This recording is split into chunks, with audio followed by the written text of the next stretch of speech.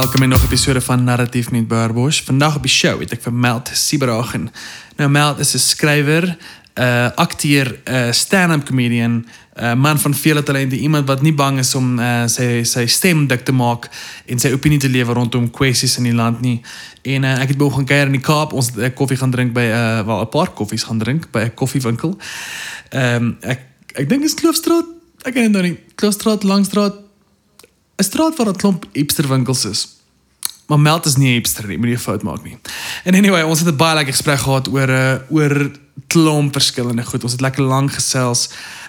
Die Afrikaans, die kunste, TV, die geraas aan die linkerkant en die geraas aan die regterkant. Dit was maar net lekker om opinies uit te ruil en te hoor ook wat hy dink rondom sekere goeters wat hierdie goed aanbetref. Hy kom van Ventersdorp af, wat dit baie interessant maak vir my. Ek was nog altyd gefascineerd met daai deel van sy storie om van so 'n dorp, die dorp het baie 'n bad reputasie as gevolg van die AWB kind of, maar om sy storie te hoor van hy wat vandaan afkom en nou hierdie gedoen.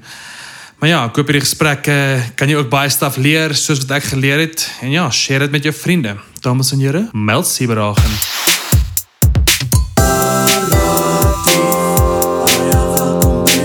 Okay. Maar as jy so, mens weet nooit. As jy miskien iets oor 'n losruk. So, daar's nie 'n regte angle nie. Ek wil maar net 'n bietjie jou storie hoor oor hoe jy gekom het waar jy is vandag en veral omdat jy kan daai toon. There we go. Jy het groot geword in Ventersdorp. Ja. Groot geword is 'n mooi naam daarvoor. Suksesvol daar uitgekom. So ek wil 'n bietjie oor dit gesels want ek het 'n potjie van dit. Ek dink Ventersdorp het 'n bad rap gekry nog vir altyd as gevolg van dink ek Eugene en 'n mate, maar ook die ironie is Desmond Tutu kom ook vandaan. Dis bietjie soos almal wat nou miskien gaan Kevin Anderson kom van Suid-Afrika af. Okay. Niemand het Desmond Tutu kom van 'n plaas tussen Ventersdorp en Klerksdorp af. Okay. Maar toe dit nou cool raak. Dus Desmond Tutu kom van hier. En toe Meleng Koene kom actually van Ventersdorp af. What? Ja. Just like. Ja, ek was wel pissed off toe ek dit hoor, want vir Rikkie was ek die bekendste lewende mens wat uit Ventersdorp uitkom. Toe ek Meleng Koene. Van hy space. Ja, alhoewel ek weet nie om van 'n kaptein te wees is dit nie noodwendig op hierdie stadium, maar ja, 'n illustrious job, nee. Sien wat hy geshare het. Nee. Hy het seekos geëet. Toe swel sy lippe op, ja. Shame, dit was so rof. Maar eintlik wil ek hoor soos hoe dit jou beïnvloed het in 'n mate en hoe was jou grootword jare? Want ek dink ek het met Dani van Spoegwol gepraat en hy sê die Afrikaner word so gereduseer na net die wit rassisme met die snor en hy sê dit is so unfair want dit is nie wie ons is nie. En dis 'n beeld wat kan uitgedra word en ek dink veral komende van 'n plek soos Ventersdorp, nie dat ek dink dis jy nie, maar hoe was daai jare gewees? Ja, kyk, die is die probleem. Dis nie 'n slegte plek gewees om groot te word nie, want dit was soos enige Afrikaanse laar trek vibe. Soos die dorpies, maar kyk ek dink Afrikaanse mense het clueless groot geword vir baie lank. Thank you, man. Thanks, William. Good for nothing. Yeah, thank you. Het self clueless groot geword. Jy weet, mense het nie besef, regtig, ek dink nie mense het besef. En nou praat ek is gebore in 79, so dis aan die einde van, aan die hoogtepunt of aan die einde van apartheid, afhangende hoe jy dit sien. Ja. Maar ek weet, die plekkies was klein en beskut, so dit was van binnenkant af 'n baie mooi plekkie om groot te word. Dit is 'n klein dorpie, dis groen, dis mielielande, dis bla bla bla. Maar die probleem met Ventersdorp groot word is ek het baie vinnig as kind al bewus geword van politics en stuff. Weet, omdat Eugene ter Blanche het daar gebly. En die AWB was maar toe en nou nog steeds, dit is 'n bietjie van 'n fringe lunatic vibe. Dit was nie die Afrikaner in die 80s of in die 90s nie. Dat sou hulle self nooit as die AWB geklassifiseer het nie. Maar dis die Wes-Transvaal so die AWB daarvan af gekom. Daar was baie politics in die dorp. My pa het drankwinkel gehad altyd so. Hy was altyd baie attent daarop dat jy nie politiek en besigheid meng nie. So he stayed clear out of it. Sure. My ma was by die hoërskoolonderwyseres, so jy bly ook maar uit die politics uit. So alles wat iets polities van aard was, het die Jean St. Blanche en die AWB uit proporsie uitgeblaas. So in Ventersdorp was het maar net amper half bietjie groter altyd. Ja. Maar enigiets, soos toe die AP Kerk gestig is, die AP Kerk afgestig het van die NG Kerk af. Dit was nie dieselfde mense wat 40 jaar van tevore die NG Moedergemeente en die NG Oosgemeente afgestig het. Ek meen, dis maar wat Afrikaanse mense doen. Ja. Gee die AP Kerk lang genoeg, as hy nie doodgaan nie, gaan hy op in twee split. Ek meen, dis maar wat gebeur. Exactly.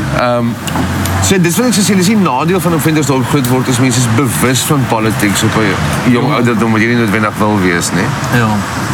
Maar ook, I mean, jy sien weird goed, ons het bure gehad in Ventersdorp, wat hier so 1990, dink ek, toe die oom en die tannie, alles wat hulle gehad het in Dispatch, in PE, verkoop, en agter die AWB aangetrek Ventersdorp toe.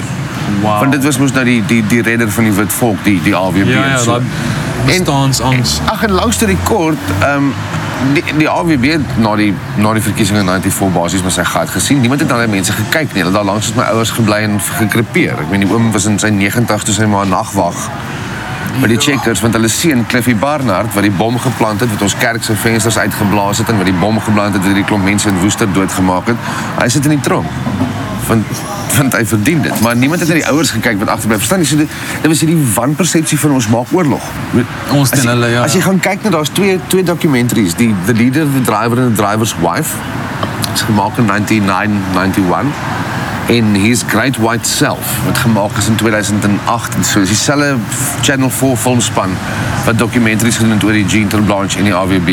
As jy daarin gaan kyk, dan sien jy daai tipe mense wat net so half loyalisties agter die Jean aangetrek het. Ja. And then they were just there. Niemand het na hulle gekyk nie. Weet? Was daar 'n moment wat jy, die Engelse sê ons woke, hipster woord, maar ontwaak, sê Dion Meyer, moet ek dit nou noem. Was daar 'n moment dat jy gaan het, oh my word, goed, is nie reg nie, of was dit net omdat jy... Ja, ek was van kleins af was lit as fuck, bro. Nou, nee, dat was nie 'n moment nie. Ek het gelukkig, my ouers is oopkop mense. Dit soos die verbande boeke was so een vir een in die boekrak gespasieer. My ma's onderwyseres. So hulle is baie, wel hulle is, ja, liberaal is mos nou 'n vreeslike vloek voor. Nee? Ja. So, ja, nee, hulle was vreeslik. Vir Ventersdorp was hulle vreeslik liberaal. Hulle was seker die ergste. Ja, dis is, ek sien nou die dag ouens begin weer die term pinko rondgooi.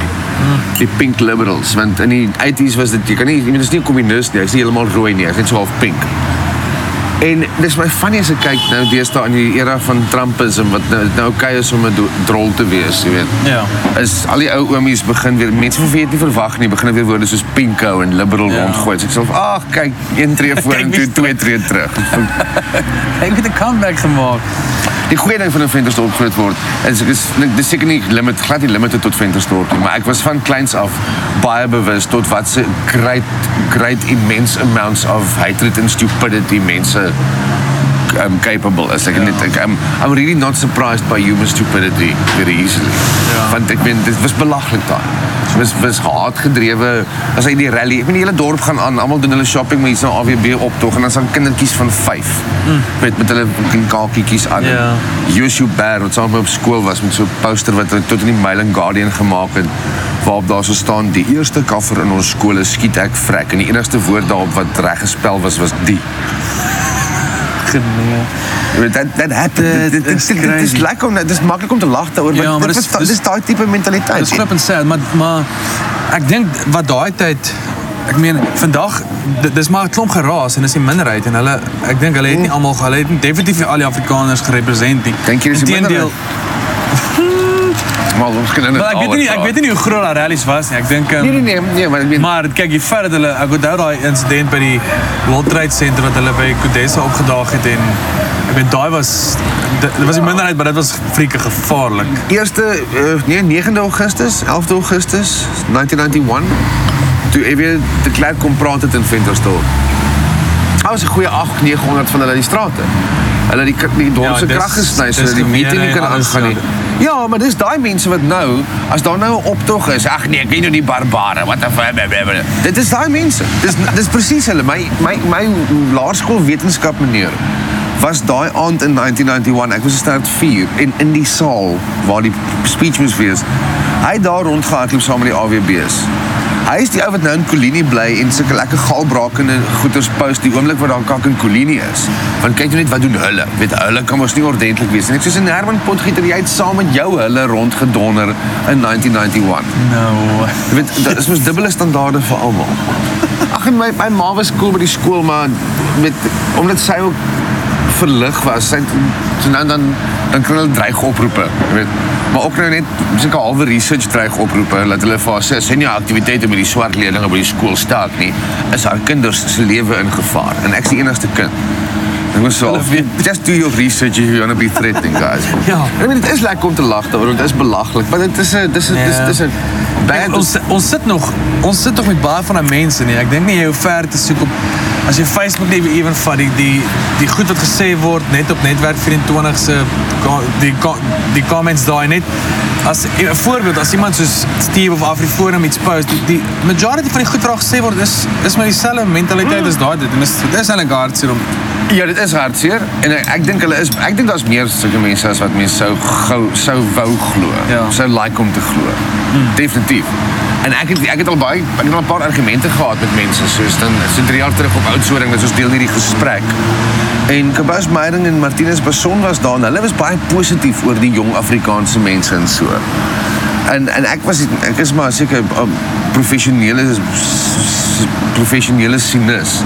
Maar ek sê toe vir hulle, nee, die Afrikaanse kids is nie okay nie, they're losing it, hulle is besig om meer konservatief te raak.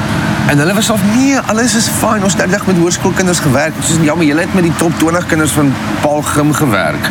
Waar ek werk, is ek 'n gig doen in Pretoria Noord. Ja. Dus die oukies wat eintlik nie eens daar in die keg en kok en barrel moet rondhang nie. Hulle is 17, 19, maar hulle is die ou wat na die tyd na jou toe kom of jou so gegooi lekker grappie wil vertel en as die moesereis is te strop. Ja. Ek sien dit ongelukkig baie, dit is die uitsondering, maar die uitsondering gebeur baie meer as wat ek dink party mense like om te glo. Soos jy sê, kyk die comments op, dis erg, jy weet, Dis is nou met Swart Maandag, wat ek al maand terug. Dis die dag met al die specials. Dis die Swart Vrydag. Daar was 'n specials op ou lands. Ek is maar altyd 'n fan van Geel Dinsdag, jy weet. Nee, maar die feit dat 'n paar, kyk, daar was net soos ek dink 3 of 4 foto's, maar daar jong mense was wat steeds daai ou vlag uitgeruk het. Ja. Dit sê vir jou, waar nou jy vas? Maar never mind, wie leer dit vir jou? Ja. Dus die ouers blameer ook daar en ek dink dis waar ons nou sit ongelukkig. Is die mense wat die kwaadste sal wees as mense dit sê, is die mense wat deel is daarvan. Die Afrikaner en die wit Afrikaner het so gelukkig gehad, hulle kon aanhou met hulle proses. Daar was geen breuk in hulle stride nie. Vir die ontwikkeling van mense soos wat jy het. Ek dink die arm blanke vraagstuk van die 20s is waar wit Afrikaanse mense begin is om gepush te raak in 'n rigting van ontwikkeling en opvoeding en hulle het nog steeds in posisies gehad daarna. Trouwens, dit gaan nou beter met Afrikaans en Afrikaners as wat dit nog ooit het. Ja. So hulle het niks verloor nie. Niemand, en dis wat hulle weet, vir Tumi Morake verstaan het. En niemand het gesê hulle moet ophou bestaan en alles teruggee. Ja. Dis soos hele white privilege ding. Niemand sê as jy erken dat jy privilege het, dat iemand by jou gaan vat nie. Niemand kan dit by jou vat nie. Dit is inherent, it's there. Ja. So hulle het dit aangaan asof niks gebeur het nie, maar saam met die niks gebeur het nie, is dit asof niks verander het nie. So mense het geen kontak met ander mense nie. Hulle het nie, ek dink nie dat die idee van wat eintlik in die land aangaan nie. Ja. Want in hulle wêreld maak net hulle saak. Ja. En ons 'n groot hulle en ons wat noem jy dit narratief nog steeds wat vir my boerse problematies is. Net oor dis krippelend vir jouself om heeltyd met daai ding rond te loop. Dis nou weer ons teen hulle en ek dink dit kom uit onkunde uit. Regtig. Ek weet seker net omdat mense nie wil glo dat mense net natuurlik vol haat is. Ja. Dis nie, maar dit voel vir my asof hulle is regtig onbewus en ja, dit is ons in hulle vibe, verseker. Kyk, die stem se lirieke sê ons sal lewe, ons sal sterwe, ons vir jou Suid-Afrikaners. So nou wie is daai ons? Is dit? Ja, stem sê ook soos ons Vader het vertrou het, leer ek ons vertrou o Heer. Ek weet dit. So, dis my punt. Dis Ons gryp na vreemde goed wanneer ons bang word. Nee, ons hou vas aan wat ons vertel is. As jy met iemand praat oor die stem, dan gaan hulle vir jou gaan, ja, maar dit is 'n gebed. Nee, dit is nie 'n gebed nie. As dit 'n gebed is, dan is dit 'n gebed tot die land. So jy bid vir die land. So dis maar afgoderry op 'n aardrykskundige level. Jy weet, dit is net die laaste versie. Het 'n gebed in. Maar nee, dis 'n gebed. Die hele ding is 'n gebed. Dis 'n gewyde lied. Okay, dis hoe dit is. Jy kan nie argumenteer. En ek dink Afrikaners besef nie hoe sinteties hulle kultuur is nie. Met al daai goeders, die volksspele, die FHK, daai dinge is in die 30's amper half inderhaas aan mekaar geflans en uit niks uit geskep nie. Ons volksspele kom uit Switserland en Skandinavië uit. Dis nie Eurovision. Dis nie asof die original Eurovision. Dis nie asof die voortrekkers het nie in die aande om die kampvuur gegaan en tikkie draai nie. Dit don't happen. Maar mense glo dit. Dis soos die uitkraai wat nou is oor wat daar in die geskiedenisboeke staan dat van die voortrekkers handel gedryf het met van die swart kinders as slawe. Die voortrekkers was niemand sê hulle was almal 'n klomp drolle nie, maar natuurlik is daar van hulle wat aangejaag het. Daar's baie sprake oor, ek dink nie Andries Pretorius, die een van die trekke wat opgegaan het Lorenzo Marx toe, dat hulle Zulu vrouens en kinders as slawe uitgevoer het na daai Portugese hawe toe. Ek meen dit wat sê ou wat Louis Trichardt, nee, een van hulle Andries Pretorius. Kom van Graafrenet af. Hy was 'n aardswendelaar. Hy het meer weggehardloop van die tronk af as wat hy na sy vryheid toe gehardloop het. Maar jy kan nie sulke goed sê van mense nie, dan sê jy skielik, nee, maar hulle was ons leiers. Dit was nie. En dis van die flip en voor, die Sadelseheer, wat eerste die stront vir vandag gekom het, mee dat die Afrikaner God se uitverkore volk is.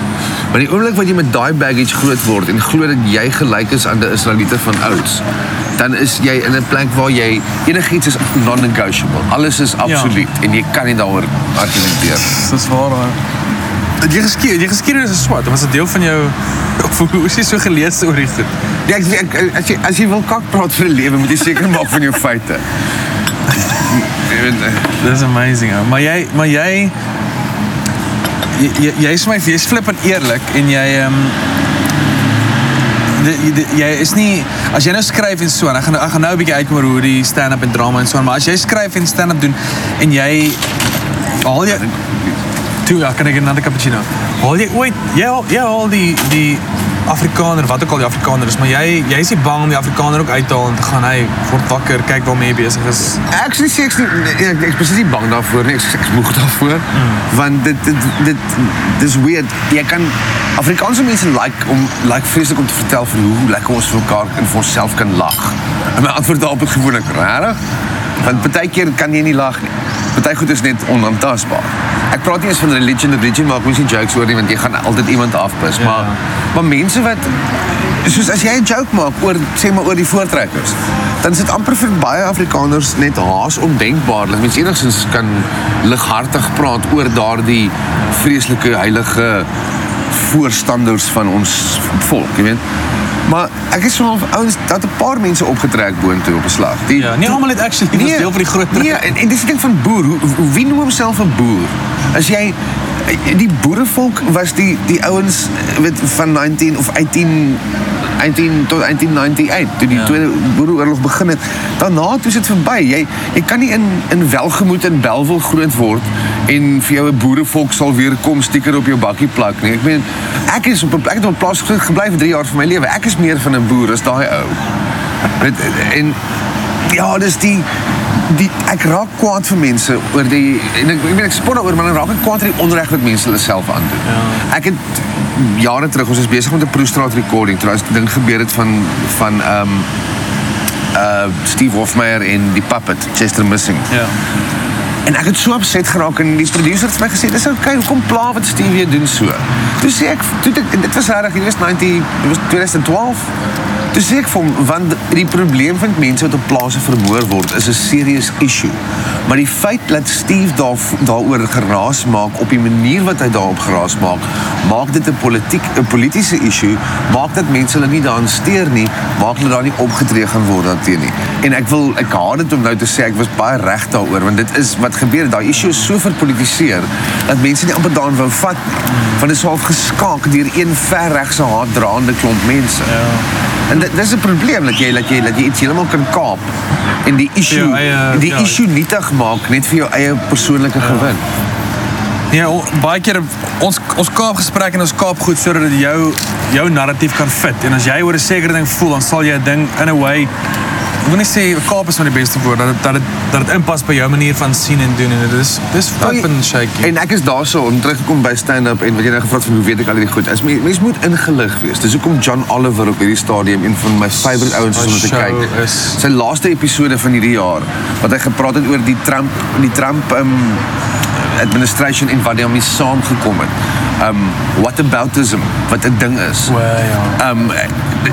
Dit is weer link ook stuur. Dit is die laaste episode 30 van hierdie jaar se season. Dit is die laaste een van die jaar.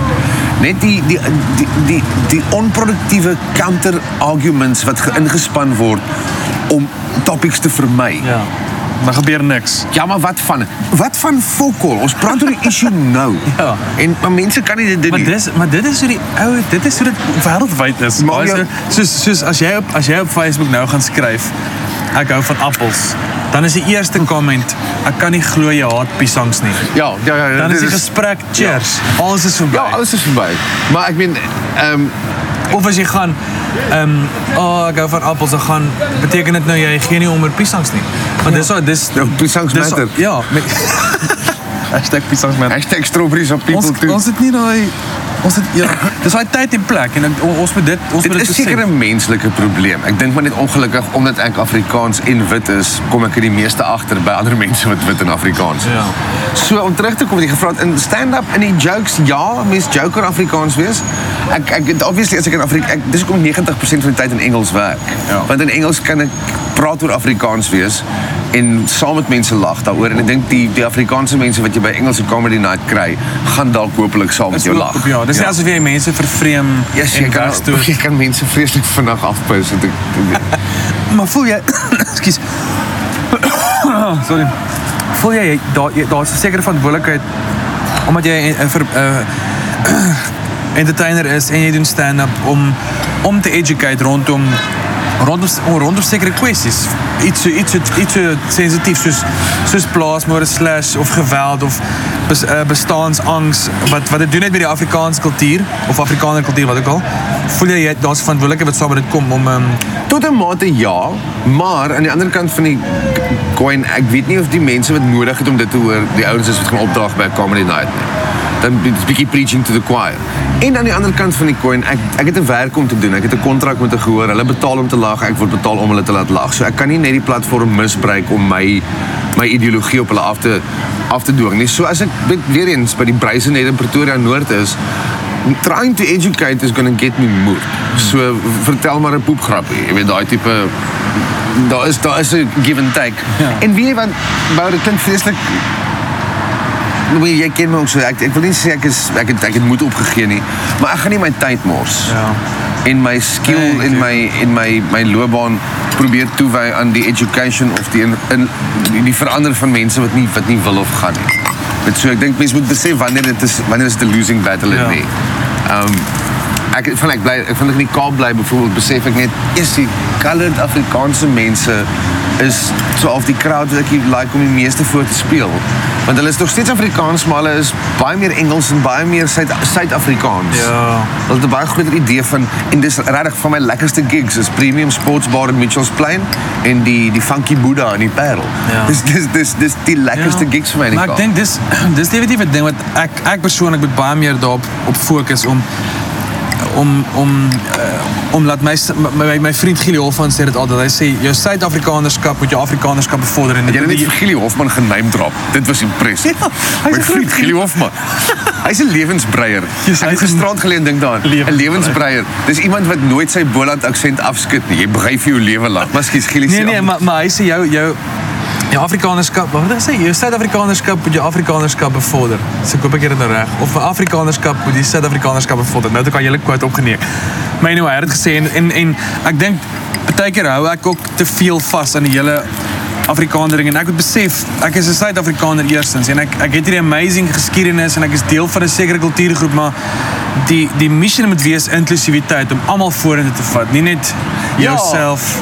Ek dink ek is om daai, ek weet nie of ek 'n human is of wat ek is nie heeltemal into daai sosiologie nie, maar ek is mens eerstens, jy weet. Ja. Ek is regtig 'n mens nog voordat ek 'n man is. En dan is ek 'n man, and then I happen to be white, and then I happen to be Afrikaans. Ek het regtig gedink, weet die verskille tussen my en jou is 10-1 groter as tussen my en die vrou van Zim wat hier so rondloop in die koffie bedien. Daar's so inherente verskille tussen mense wat so groot is, dat ek kan nie verstaan hoekom wil jy jouself identifiseer en skaar by een spesifieke onbeweegbare groep nie. Dit is so half, ek verstaan die mense soeke na identiteit, ek verstaan die soeke na behoort en so, maar go find your tribe. Jy hoef nie te bly in wat jy in gebore of ingeforceer of geïndoctrineer is nie. En ek dink weer eens, is ingeligtheid.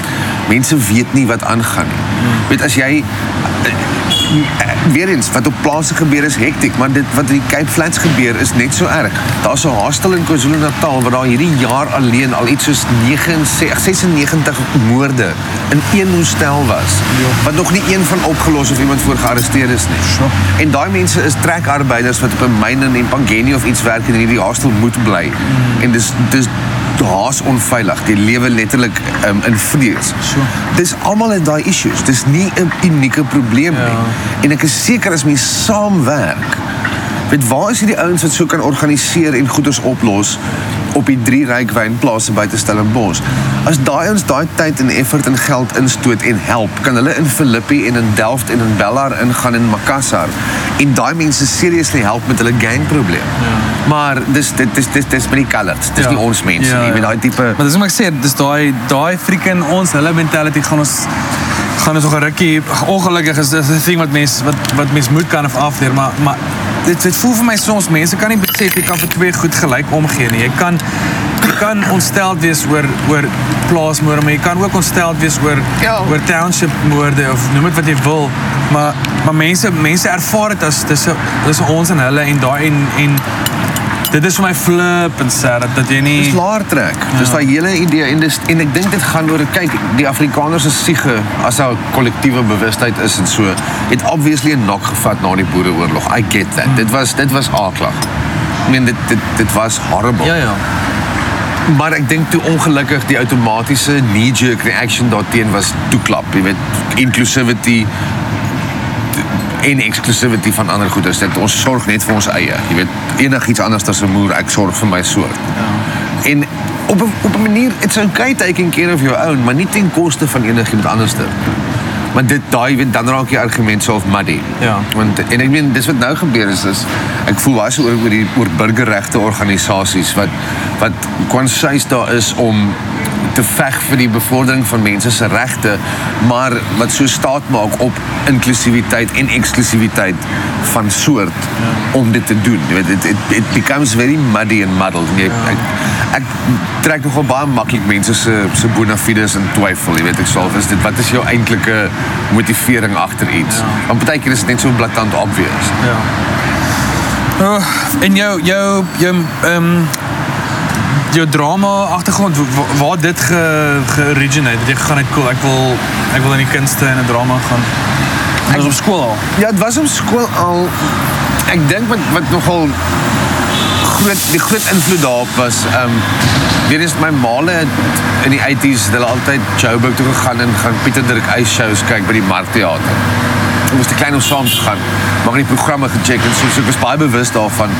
En so in 92, ek was in staat 5, toe ek eerste keer vir Casper de Vries met sy one-man show Small Talks. Ek meen, dit was klein cabaret shows. Start 5, Casper de Vries. Ja, start 5. My maale was nie groot into oudersbeperkings nie. Maar ek meen, kyk, daar was hulle gestraf daarvoor, want dit is toe waar dit inskop. So ek het van toe af regtig idee gehad van grappies maak en snaaks wees, en toe kunstefeeste begin in 95, 96, toe ek in staat 8, 9 was, en so afgegaan, maar dit is viable om in die kunste in te gaan. Toe gaan swat ek drama op Pretoria, en kom eintlik vir die eerste keer agter wat behels drama, dit is nie net snaaks wees en grappiekies maak nie. So jy kyk Casper de Vries en jy soos ek wil comedy doen. Ek wil so iets doen, ek wil soos Casper of soos Pieter Dirk Eis of soos... Jy wil perform en entertain. Ek wil perform en ek wil snaaks wees, want ek weet op dis Ventersdorp ook, jy weet niks van diep drama nie, weet het, so net, maar jy kan met die hoërskoolrevue kan jy 'n grappie vertel en dit is dan Shakespeare in Ventersdorp. Wel, ek het Shakespeare, ek was 4 jaar oud toe ek die Roman Polanski Macbeth die eerste keer gesien het, dit is grim. My ma sê Engelse juffrou. Van Ventersdorpers, dis impressive. Ja, nee, dis die lekker ding, dis niks tipies nie. So ek is baie bewus ook van die voorreg van met sulke ouers groot word in so omstandighede. Dis definitief. Maar ja, ek het so besluit ek wil dit doen en my ma het hulle het probeer. Ek was by die mediese fakulteit so open dag by Tikkies dat hy really tried. Maar ek wou dit doen en hulle het my support. So toe ek gaan drama swat, toe leer ek met al die ander aspekte van drama en letterkunde en so tot so 'n mate dat ek al amper nie vergeet het nie, maar die hele snaaksfees storie het weggeval. Toe ek klaar geswat het, toe ek by 'n produksiehuis gaan werk en ek het eers research gedoen en toe geëdit en toe direct. En toe eers in 2005-06, toe kry ek 'n lang acting job dat ek die directing job by Kwela gekwit het om te gaan perform. Wow. So wat was jou eerste stand-up show? Waar was dit? Was die Ier show jou eerste een? Nee, gelukkig nie. Wel amper 2006. In 2005 is die jaar toe ek nou vryskut gegaan het, want ons het so simpel sitcom gedoen vir SABC Gabriel. So toe is ek nou weg en as ek vryskut en ek direct nog hier en ek skryf nog daar. Maar dit is moeilik, ek het gelukkig stemwerk nogal gedoen, so I was surviving, maar actingwerk het nie eintlik gebeur nie. En toe doen ek 'n one day call op begeertes van Willie Estres. Die eerste keer in my lewe wat ek per woord betaal is. What? Ja, daar is jy per woord betaal. Jy het so basic Davey, sê nou maar R400 en dan kry jy R1.50 'n woord. En as jy ad-lib en sê wat jy vir jou, ek betaal nie meer vir daai nie, nee. Maar dis toe nou, dis 'n dag op hierdie weird telenovela en Dirk Stolz sê toe hulle het 'n stand-up aand.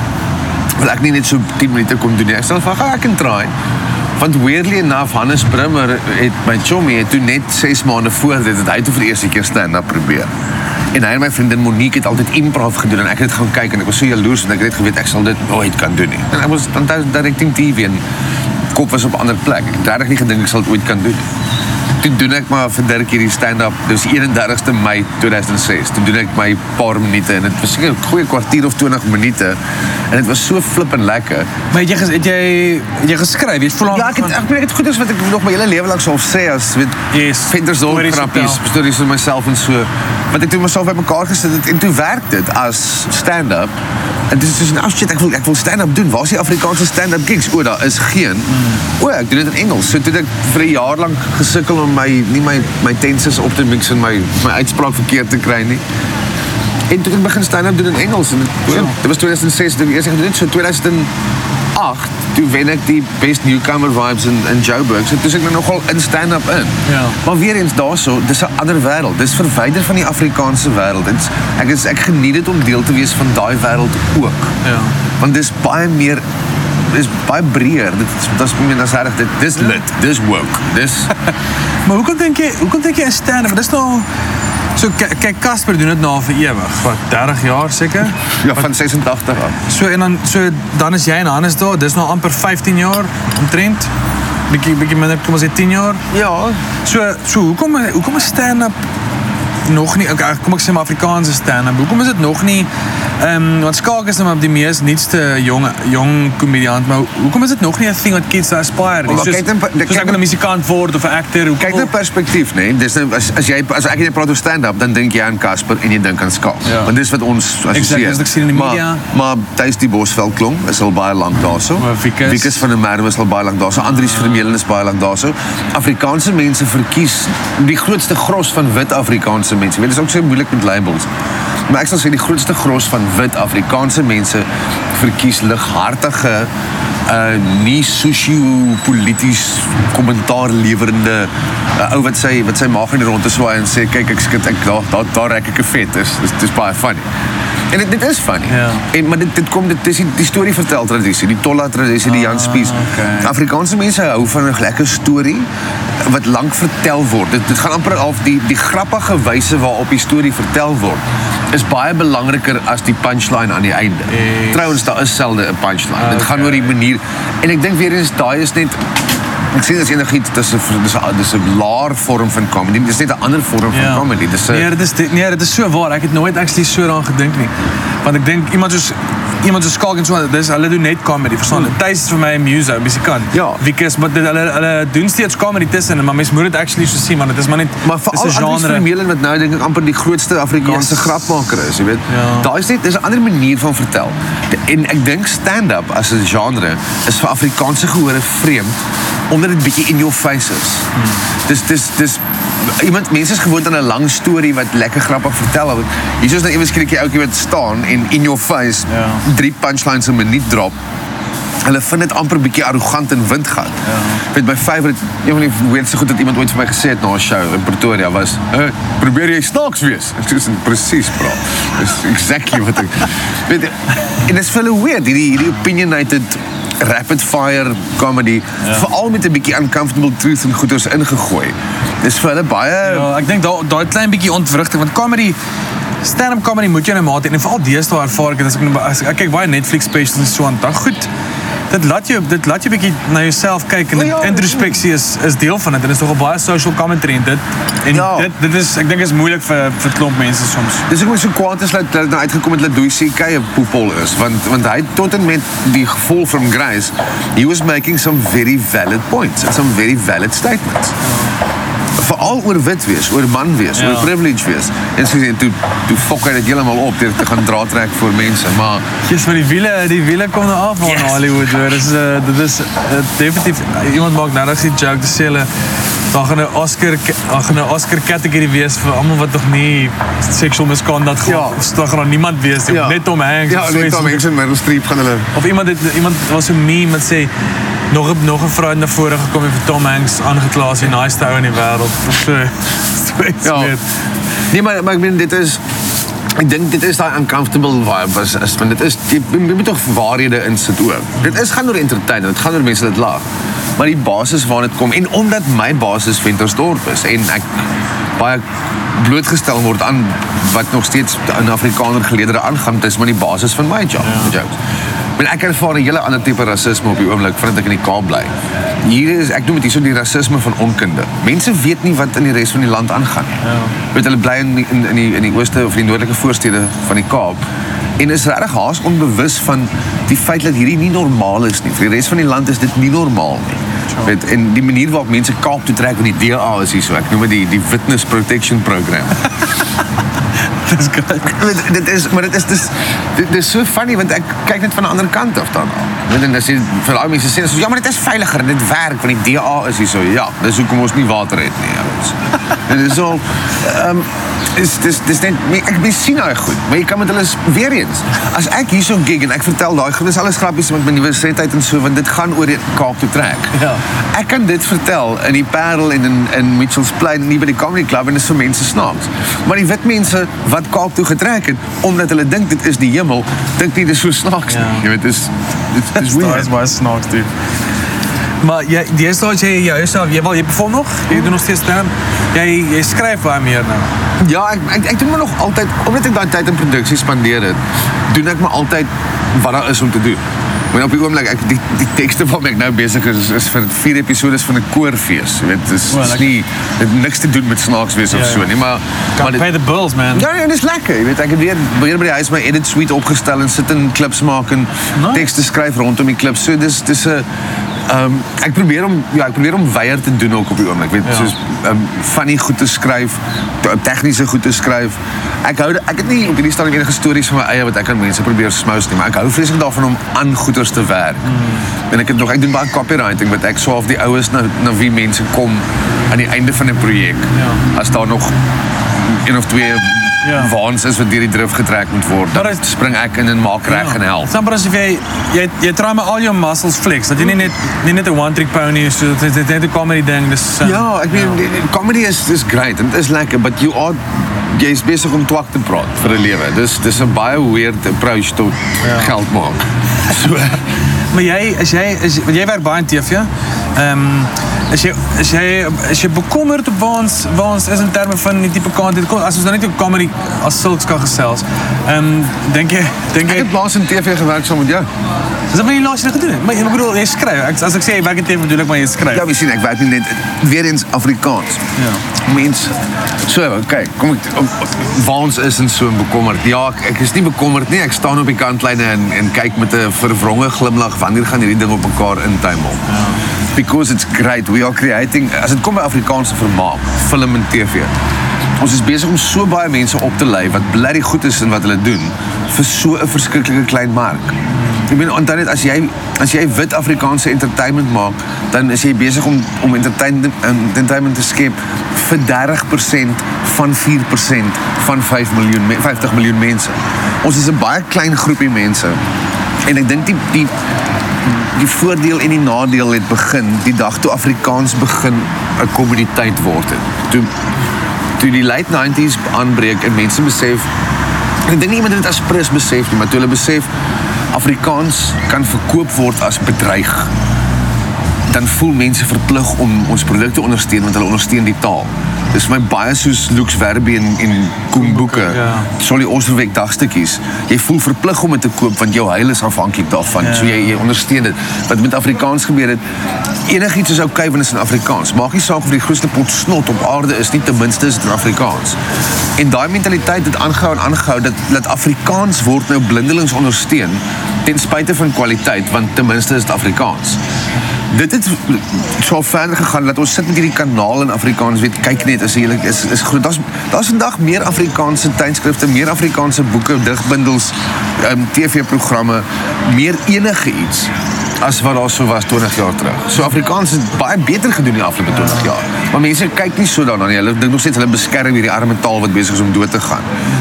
So ek dink ons het 'n baie groot en amper versadige bedryf, waar die geld vandaan afkom, weer die vader alleen, maar dit kom, want mense gee geld om die taal te red, so daar is geld, daar's moerse talented mense, dinge is regtig bedrywig. Jy kan maar aan doen, go for it, ek gaan pause. Hy rol weer? Ja, wat was het net oor mense? Die kan of like Afrikaans. Dit is 'n produk, en ek meen regtig, ek het hierdie jaar by die Silverskermfees aangekom en gegaan, dis amazing, die goed wat hier gedoen word is great. Ons is vreeslik baie skilled mense, maar die mark vir wie daai mense werk is baie limited. Weet, jy weet, as dit kom by movies maak, dis nie meer die tyd waar, hey, dis 'n Afrikaanse fliek, kom ons gaan kyk dit nie, that's come and gone, want daar's so baie Afrikaanse flieks, mense is baie kieskeurig oor wat hulle ondersteun en wat nie. So ek dink nie het gaan implode of iets nie, maar dit is steeds wel interessant, daar's vreeslik baie mense wat werk in 'n baie klein bedryf. Weet, dis is, as dit kom by Afrikaanse CP-sterre, jy weet, as jy op SABC 2 is, soos 7de laan, en jy het al die Afrikaans sprekendes in die land, wat na jou kyk, dan is dit nog steeds iets soos 7 of 8 miljoen mense uit 50 miljoen, maximum. Dit is 'n klein persentasie. As jy dit beskou as deel van die hele land, is dit 'n baie klein persentasie, maar ek dink mense sien dit weer eens, en ek dink dis hoekom daar baie geskop word teen inklusiwiteit, want dan moet jy 'n bietjie van daai identiteit opgee en vir almal kyker. Jy weet, ek dink nie jou standaard Zulu mense gaan dink Mpedi Hoenor is 'n great fucking song. Yes, dit is my so interessant die tye waar ons lewe rondom, maar dit voel soms of ons in twee verskillende lande lewe. Maar dit is seker, ek weet nie, ek dink as een Zulu en 'n Xhosa ou moet praat, dan gaan hulle dieselfde, nie issues nie, maar hulle gaan dieselfde argumente hê rondom hulle lewe in 'n Zulu wêreld. Daai braad saam met die Leon Schuster altyd is Alfred Ntombela, die kortlighting. Ons het eendag saam gewerk in 'n ad. Toe sit en praat ons, toe sê hy, Zulus en Afrikaners is presies dieselfde mense. Dis dieselfde konservatiewe, very manlik georiënteerde patriargale sisteem. Dus die kulture is vreeslik dieselfde. Weet die tale en die gewoontetjies en die goeders verskil. Maar dit is daai kultuur van familie eerste, selfbehoud, die baas die hoof van die huis. Dis 'n baie konservatiewe tradisionele waardesysteem, maar die Afrikaner ook maar. Ja. Weet, maar daar's nou, omdat ons nie dieselfde lyk nie, is ons glad nie dieselfde nie. Weet jy, ek sê dat die verskille tussen mense is baie keer baie meer op die oppervlak en tussen mense wat dieselfde lyk as tussen mense wat nie dieselfde lyk. So. Voel jy daar's vir my baie geraas op die oomblik in die wêreld. As ek maar sê in die wêreld praat ek maar baie maar net oor binne die Afrikaanse kultuur en so aan. En links en regs, so jy het sien maar iemand so Steve en AfriForum wat baie geraas maak rondom klomp goeders, en dan het jy aan die linkerkant ook weer klomp mense, en in die middel is daar nie, in die middel mis ek 'n paar stemme en ek mis 'n paar argumente en so aan. Voel jy mense moet wel maybe net as burger van Suid-Afrika meer deel raak van gesprekke en voel jy omdat mense kunstenaars is en jy het 'n bietjie van 'n platform, moet mense moet mens deel raak en ander goed op die tafel sit wat meer almal include? Ek dink mens moet seker, maar ek moet jou ook sê, mens raak op 'n stadium gatvol. Jy word net soveel kere uitgekak en sleg gesê en verguis oor wat jy sê, dat jy voordat jy punt bereik van, ag, snork het op. Weet, ek is nie, my lewensdoel is nie om iemand op te voed wat 'n fok kan omgee nie. Ek het regtig beter goed om my tyd aan te spandeer. I'll do what I can when I have to do it, maar ek gaan nie, ek het al so baie in my kop gestamp en met hierdie aaklige drol mentaliteit te doen gehad, dat mense raak op 'n punt waar jy nie eintlik meer tyd wil mors daarop nie. Jy voel regtig so snork op. Just met gaan heen, you do you, I'll do me. Ek gaan nou nie my tyd mors om jou te probeer oortuig dat die ou vlag 'n fucked up simbool is nie. Ek verstaan nie hoe enigiemand dink hulle doen enige volk 'n guns. Soek jy nog 'n koffie? Ja, wat dankie. Another one. Keep them coming. Thank you, man. Ek verstaan nie hoe enigiemand dink hulle doen enige groter cause 'n guns as die ou vlag oppop en hulle het nie net die basic common decency om te gaan, ja, dit was bietjie fucked up, nie? Weet, en dis wat ek nie weer eens, what aboutism, en dis wat hierdie kyk, aan die een kant die mense van wie jy praat in die verskillende spektrums, aan die een kant sit jy met Johan Pinaar wat vir jou baie mooi kan uitwys wat almal verkeerd doen, maar aan die ander kant sit jy met Kali Kriel wat die hele Afriforum ouens wat na apartheid as 'n wollerige konsep verwys. Dis net, that's the essence of denial. Maar natuurlik moet hulle dit denial, want hy was die leier van die KPJ in 1989. Ons weet mos waar sy prioriteite lê. Moenie my taal en my kultuur gebruik as jou vehikel om jou white supremacy en rasisme te bevorder. Nie gestig vir jou die wit kortgat beweging en gaan aan. I don't have time for people usurping other people's culture for their own purposes. Dis wat Steve doen, jy weet. Steve is 'n sanger. Hoe fucked moet 'n volk wees as hulle enigste hoop 'n sanger is wat nie weet hoe om 'n fucking kondoom te gebruik nie? How fucked are you if that is your entire essence of being? Dit is 'n joke, maar dit is sad, want ons het leiers nodig. Ja, ons het leiers nodig, nie dit nie. Ja. En die feit dat Steve destyds Steve wil kak maak waarop hy gaan. 15 jaar terug was dit die groot anti-racisme debat op Litnet. Toe besef ons ooggrats Litnet is net 200 mense wat briewe skryf, so kom ons gaan vir die groter mark. En ek mense moet survive. As jy sing vir mense, as hulle hou van hoe jy sing, dan gaan hulle geld betaal vir jou CD. As hulle hou van hoe jy sing en dink jy is die enigste oplossing vir hulle voortbestaan in die wêreld, dan gaan jy eers CD's verkoop. Maar ek is nie iemand om, ek weet nie wat sy bona fides en sy heeltemal wat sy motiewe is nie, maar dit lyk net van die buitekant af vreeslik opportunisties. Nee, ek moet sê, dis waar ek nie weer soms, as ek op Twitter op Facebook gaan en ek lees die goed, dan word ek so opgesweep en ek wil so erg deel raak, maar die joke is, niks verander online is. So ek gaan nou 'n comment drop en ek gaan 'n tweet stuur, maar jy gaan nie iemand oorreed nie, jy gaan nie iemand se hele ideologie verander deur jou tweet. Maar dan voel ek net so hulpeloos. Ek soos, damn it, wat kan mens meer doen? Maar dalk moet jy's maar net betrokke raak in jou gemeenskap en die mense in jou onmiddellike omgewing. Ja, ek weet nie, ek dink ek seker maar sal vir 'n wisvol struismetode wat ek gaan nie. Weet, dis nie kop in die sand druk nie, maar ek kyk net 'n ander pad. I can't, want die treinrek is daar. Ja. En soos jy sê, mens voel so magteloos, want wat ook al jy sê, en selfs as jy iets probeer doen, ek dink daarvan het jy meer ervaring as ek, as jy iets goeds probeer doen, dan kry jy hierdie avalanche van negatiewe kommentaar wat daarmee saamgaan. En mens hoef nie altyd daarmee te engage nie. Ja. Ek dink, weer eens, as ek kyk hoe jy dit hanteer, altyd, it's commendable dat jy nog die moeite doen om vir mense te probeer rustig antwoord en so. Waar ek het een keer 'n ex-girlfriend gehad het my gebel het en so gesê het, Melk, jy het net vir iemand op Facebook gesê, go fuck yourself. Ek sê, ja, ek het dit bedoel ook. Want dis is, baie keer is ek net gatvol, tot 'n mate van, ek dink, maybe is ek eendag daar, maar ek dink, ek weet nie of dit noodwendig 'n plek is om te aspireer nie, dis nie. Nee, maar, om nie om te gee nie, want vir my, mense wil maar net gehoor word. So daai persoon wat nou en jou sleg sê, wat ook al, hulle wil net gehoor word op jou en meeste van die kere voel hulle beter as hulle... Dink jy almal moet gehoor word? Nee, definitief nie. Nee, ek dink definitief... Dis die probleem met sosiale media en die era waarin ons sit. Ja, mense het stemme wat nie eintlik moet. Ja, almal het 'n opinie, dis great, maar 'n opinie is nie 'n feit nie. Dit is soos, weer eens, die manier waarop mense argumenteer. As jy vir iemand gaan en sit 'n voldoende feit voor hom neer en hulle kom met, ja wel, dis jou opinie. Nee, dis nie my opinie nie, dis 'n feit, praat. Daar's 'n groot... Maar dit is, jy kan nie 'n argument met hom sê. Ek het een keer die hele storie, 'n klein dingetjie, die woord blanke. is wat ons gebruik, in ons dit gebruik en geleer, waar ons daarmee groot geword. Toen het iemand eendag vir my sê, dink mooi as jy die woord blanke gebruik, wat beteken dit? Blanke is 'n term wat basies weer eens inclusief is, en dit het vir alle ons in hulle vibe. So enige iets wat nie blank is nie blank nie.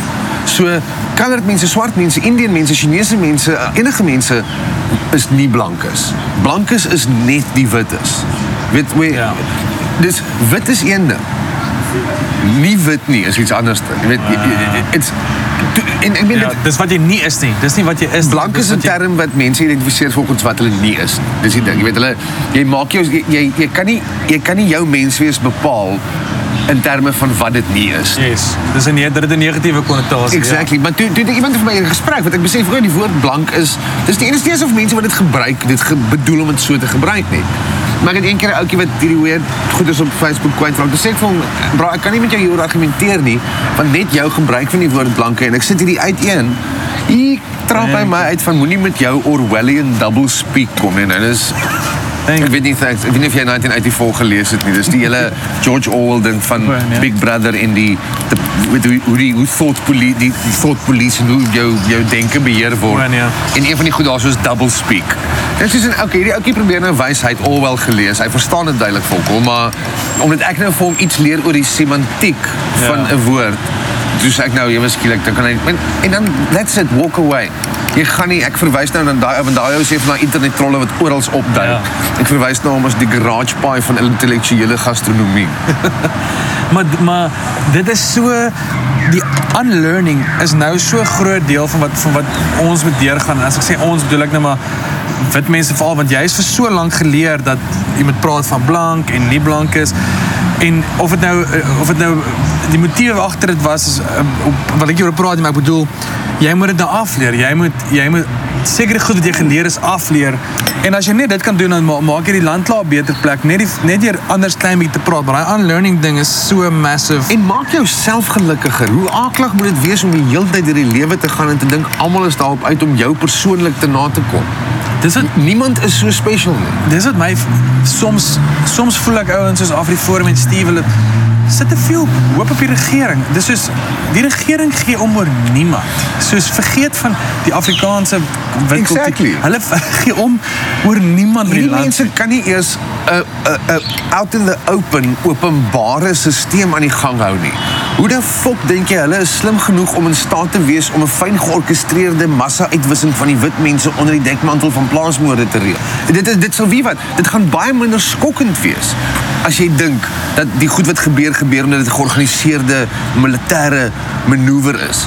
Want dan is dit amper asof daar 'n rede is daarvoor. Dit is makliker om dit te glo as om te glo dat dit base, senseless, human animalistic crime is wat gepleeg word uit doodgewone haatdraandheid. Jy weet, dit weer eens mense vat nie die impak en die intensiteit van die probleem weg nie. Maar die oomblik wat jy reken dit gebeur omdat dit 'n georkestreerde massa-uitwissing van wit-Afrikaanse mense is, then you're reaching a level of ridiculousness in your argument that makes that I can't really have this conversation. Nee, dis definitief dis tricky tye daai. Ek dink daai bestaansangs wat die ou boere nog gehad het back in the day, wat deur die Britte, ek dink daai goed word maar transmit na die volgende generasie en ek dink dis ook 'n klomp mense met dit rondloop steeds, want jou pa en jou oupa en almal het dit vir jou gesê en daar is iemand wat baie interesseer en wat ek op 'n way wil uitfigure hoe om dit dit gaan, ek weet nie, maybe gaan dit nooit weg nie, I don't know. Nee, ek weet nie, dis net ek voel net rarig as mense nie die tyd en die moeite kan doen om jouself op te voed en in te lig nie,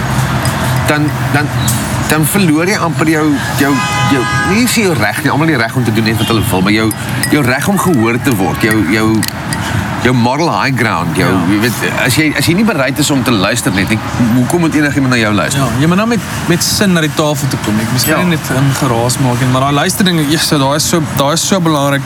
Luister is een ding en jammer sê is die ander ding. En ek praat nie van apologize vir iets wat verby is nie. Ek weet nie of jy in Dion Maas se boek praat oor Adrian Vlok wat so mense se voete was. Is daar 'n nuwe boek van hom? Die heilige koeie. Ja. Ek moet dit sommer vandag. Wat hy sê, ek hoop Adrian Vlok het 'n kompartement agter in sy boot sodat die skotteltjie die hele tyd rondskuif as hy ry nie.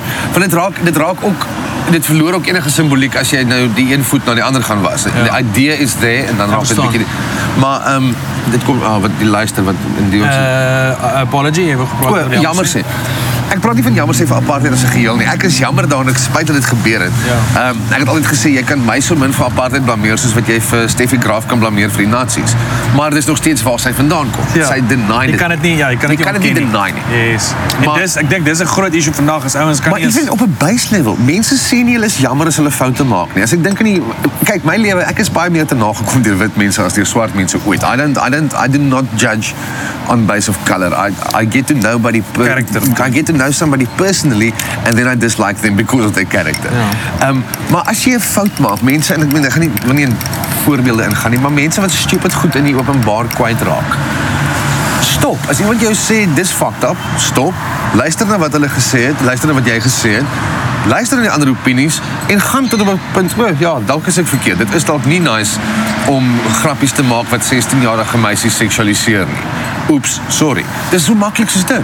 It's not that difficult. Ek het al in my lewe groot foute gemaak. Ek het regtig 2 jaar terug, toe kyk ek in rugby, toe's die dude wat die flippin volkslied sing, staan met sy sonbril op en sing. En ek sê, kom sing jy die volkslied met jou sonbril? What an idiot.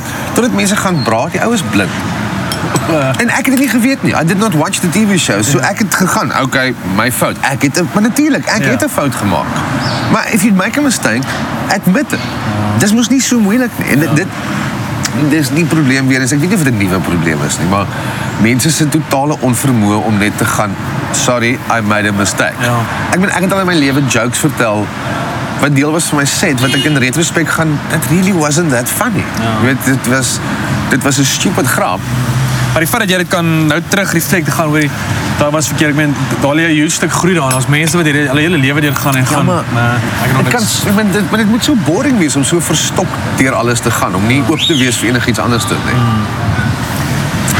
Ja, dis awesome, maar ek waardeer jou eerlikheid en dat jy jou gedagtes met my gedeel het, was maar regtig cool. Ja, sorry, die probleem is ek's nie into positiwiteit nie. Maar ek's nie negatief nie. Ek is net reg, mens bereik 'n level van gatvogheid wat jy regtig gatvol raak vir die manier waarop mense, soos ek sê, my kultuur appropriate om hulle self te bevorder. Wat mense, weet, ons verteenwoordig die wit Afrikaner. Nee, jy doen nie. Jy verteenwoordig 'n sekere groep wit Afrikaner. Jy kan enige groep baie meer afwater. Ek meen, dis soos in die Kaap, tussen die Afrikaanse colored gemeenskap in die Kaap. Daar's soos 'n groot verskil tussen daai mense wat moslim is en van daai mense wat old school Christen, soos amper nog Katolieke, maar hulle bly langs mekaar. Dis nie asof hulle nie met mekaar kan praat want ons is 2 verskillende gelowe nie. My pa op Ventersdorp, sy 2 van sy beste vriende, een was Richard Marx wat 'n Jood was en die ander was Soliwadi wat 'n moslim was. My pa op sy beurt was die hoofouderling en die eienaar van die drankwinkel en die enigste vrymeiselaar op Ventersdorp. It's this weird, jy weet, hoekom jou lewe beperk tot net een ding wees? En dis wat ek so half net, omdat ek geleer het van kleins af om na die groter prentjie te kyk en so. Ek is onlangs deur 'n Afrikaanse figuur vreeslik aangevat, want sy was dronk. Maar toe word ek vertel ek is deel van die liberale lefties boys club. En ek is iets soos, why? Maar wat sê jy vir jong Afrikaanse seun? Dis wat ek vir hulle sê is, stop seeing yourself just as a young Afrikaans white kid. Leer, gaan kyk wat daar buitekant aangaan. Kyk in die breër wêreld daar buitekant. Ek sê nie gaan assimileer dit en raak 'n rasta en groei dreadlocks en rook Zol en bly in Meisenberg nie. Ek bedoel net, gaan kyk wat daar ook is, verstaan waar die ander ou vandaan kom. Weet, moenie net aan die ou wat jou Uber ry hierso. Kyk na die profiel wat daar saam met hom kom. Hy kom van Uganda af. Hoekom bestuur hierdie ou 'n Uber in Uganda? Dis soos jou boetie of jou neefie wat besig is om op scaffolding te klim ergens in die suide van Edinburgh want hy doen vir 'n jaar konstruksiewerk in Skotland. Talk to each other, find things out, want dis tog waaroor dit gaan. Ja, is baie mooi. Dit is weer eens Gilly Hofman sê ons moet baie meer met mekaar praat en minder van mekaar. En net deur basic ding. Ek dink dis hoe mense ook 'n verskil maak, is net deur anders te wees op straat en net. Ja, en ek dink dis seker maar waar my defense mechanism inkom. As ek nie lus is nie, as ek sien dit gaan nêrens kom nie, daar is 'n punt waarop jy nie meer jou tyd mors nie. if it's snork op, that's okay. I tried to have a conversation. Dus ek sê, ek wou jou nie bekeer tot my manier van dink nie, ek wou net met jou praat. Ja. If that doesn't work, well then, I don't know. Sorry. That's awesome. Ek wil afsluit vir jou te sê, jou rol in Liewe Kers as vader was amazing. En ek het met Etienne gepraat en sê ek soos, yes, hier is nog altyd die tipe rol en waar ek in jou wou sien, net like die average flippin' nice good, well, he was like a quirky good guy. Maar dit was vir my flippin' cool. Ek weet nie of jy dit geniet het om daai tipe karakter te speel nie, maar dit was vir my super cool. Ek dink omdat ek, dis weird, toe ek begin stand-up doen, ek act al lang. Ek het my eerste acting goeders begin doen net toe ek klaar geswat in 2001. So ek het al met klein rolletjies in 'n reekse. Ek dink ek is die enigste mens wat al 3 keer in 7de laan was as 3 verskillende karakters. Met sulke goeders. I've done my acting bit en so en ergens by kyk dit het iemand altyd gedink dis moes snaaks trek van Meld 'n kaftan aan en maak hom gay. Dis vreeslik snaaks. So over the top karakters is daai. Maar toe ek begin comedy doen, toe was ek op 'n stadium self upset van mense moet my begin sien as 'n komediant ook. En dan nou deesdae dan gaan mense oor die komediant dan sê ja maar ek sê akteur ook, weet mense is nooit happy nie, maar dit is lekker om met roles soos daai waar jy dis nie jou movie nie, jy is net daar om te help, dis 'n bit player. Dis lekker om sulke werk ook te doen. En dit was nie comic relief nie, jy was net hierdie flippin' absurde cool, karakter en dis super opregte creep. Want ek is 'n creep. Ja, maar hy is creepy. Natuurlik, hy was weird. Die beste van alles dat ek 'n massiewe snor, skiet ons in Prins Albert en die klein Lighty. Alles was net amazing. Elof Snyman wat die Lighty speel in Kers vader. Nou, ek was baie kyk, die hoeveel screen time wat ek het, kan nie dink hoekom ek 'n week lank daar was nie, maar anyway, so ek het baie niks gedoen nie. So Elof het my toe geleer Pokémon Go speel. Loop ek en hy die hele Prins Albert rond en vang Pokémon. Tot dit Etienne ek dink vir my sê, Meld, weet jy hoe lyk dit? As daar hierdie kind in die straat afloop en so 3 tree agter hom is die groot ou met hierdie snor, so met sy foon loop. So dit lyk soos 'n pedofiel byeenkoms. Gert van Rooyen se klein seun. Ja. Dit gaan nie gaan. So nee, ek love sulke goed. En dis wat ek ook quirky jobs, acting, performance vibes is altyd in die Kaap van dit hier soos die international ad scene. So eenmal 'n jaar is dit nou season en dan se klomp advertensies. Die eerste jaar het ek gebly het niks gedoen nie, maar laas jaar het ek 4 ads gedoen in 'n jaar. Ja. Weet en dis nogal 'n dis nice, maar dis ook die idee om eendag op 'n verkeerde zebra oorgang in die stad te staan en te dans in 'n speedkop outfit en te weet niemand gaan dit sien nie totdat jou buddy jou bel uit Sacramento uit te gaan. Meld, jy's in 'n ad saam Steph Curry. Ek sê ja, kus. Baie dankie. Jy weet maar soos in die basketball speel. Ja. What? Ja, gaan soek Muscle Milk Strong Feels Good op YouTube. Maar dis wat ek saam met hom in die ad is. Hy het in Amerika geskiet, ons het hier geskiet, maar dit shit, dis amazing. Maar daai idee van vir 'n dag lank trek 'n ander kostuum aan, wees iemand anders ter maak bietjie do something. I like that. Maar ek hou ook van 'n meer deurdagte rol soos daai wat niks quirky. Hy's quirky, maar dis nie wat hy probeer snaaks wees nie. Ek dink snaaks, maar jy weet ook, snaaks val maklik plat as dit probeer snaaks wees. En ek dink dis die nuwe ding van wat ek bly is wat in Afrikaans gebeur. Ouens soos Benny en jy en Skalk en so is dis 'n slim snaaks en Beer Adriaanse daar's daai comedy wat geskep word wat nie net poepgrappies en paai in die gesig nie. Maar dit is nog steeds entertaining. Ja. En sit 'n poep in op die regte plek en is nog steeds funny. Timeless. Ja, jy kan poep joke is 'n timeless. Ja, maar die 4de poep joke in 10 minute raak bietjie much. Dit leer jy ook met stand-up. Jy weet jy kan party woorde sê, party moet jy liewers nie sê nie, maar as jy nou gaan sê hulle vir effek waar hulle nodig is om gesê te word. Dit help nie jy bring alles af na vlak van onbelangrikheid omdat jy alles met dieselfde byvoeglike vloekwoord onderstreep nie. Ek Mel, dis al van my kant af. Ek waardeer jou tyd hier in die koue Kaap. So wat ek by jou wil hoor. Thanks dude, lekker start met julle. Jy in die Kaap.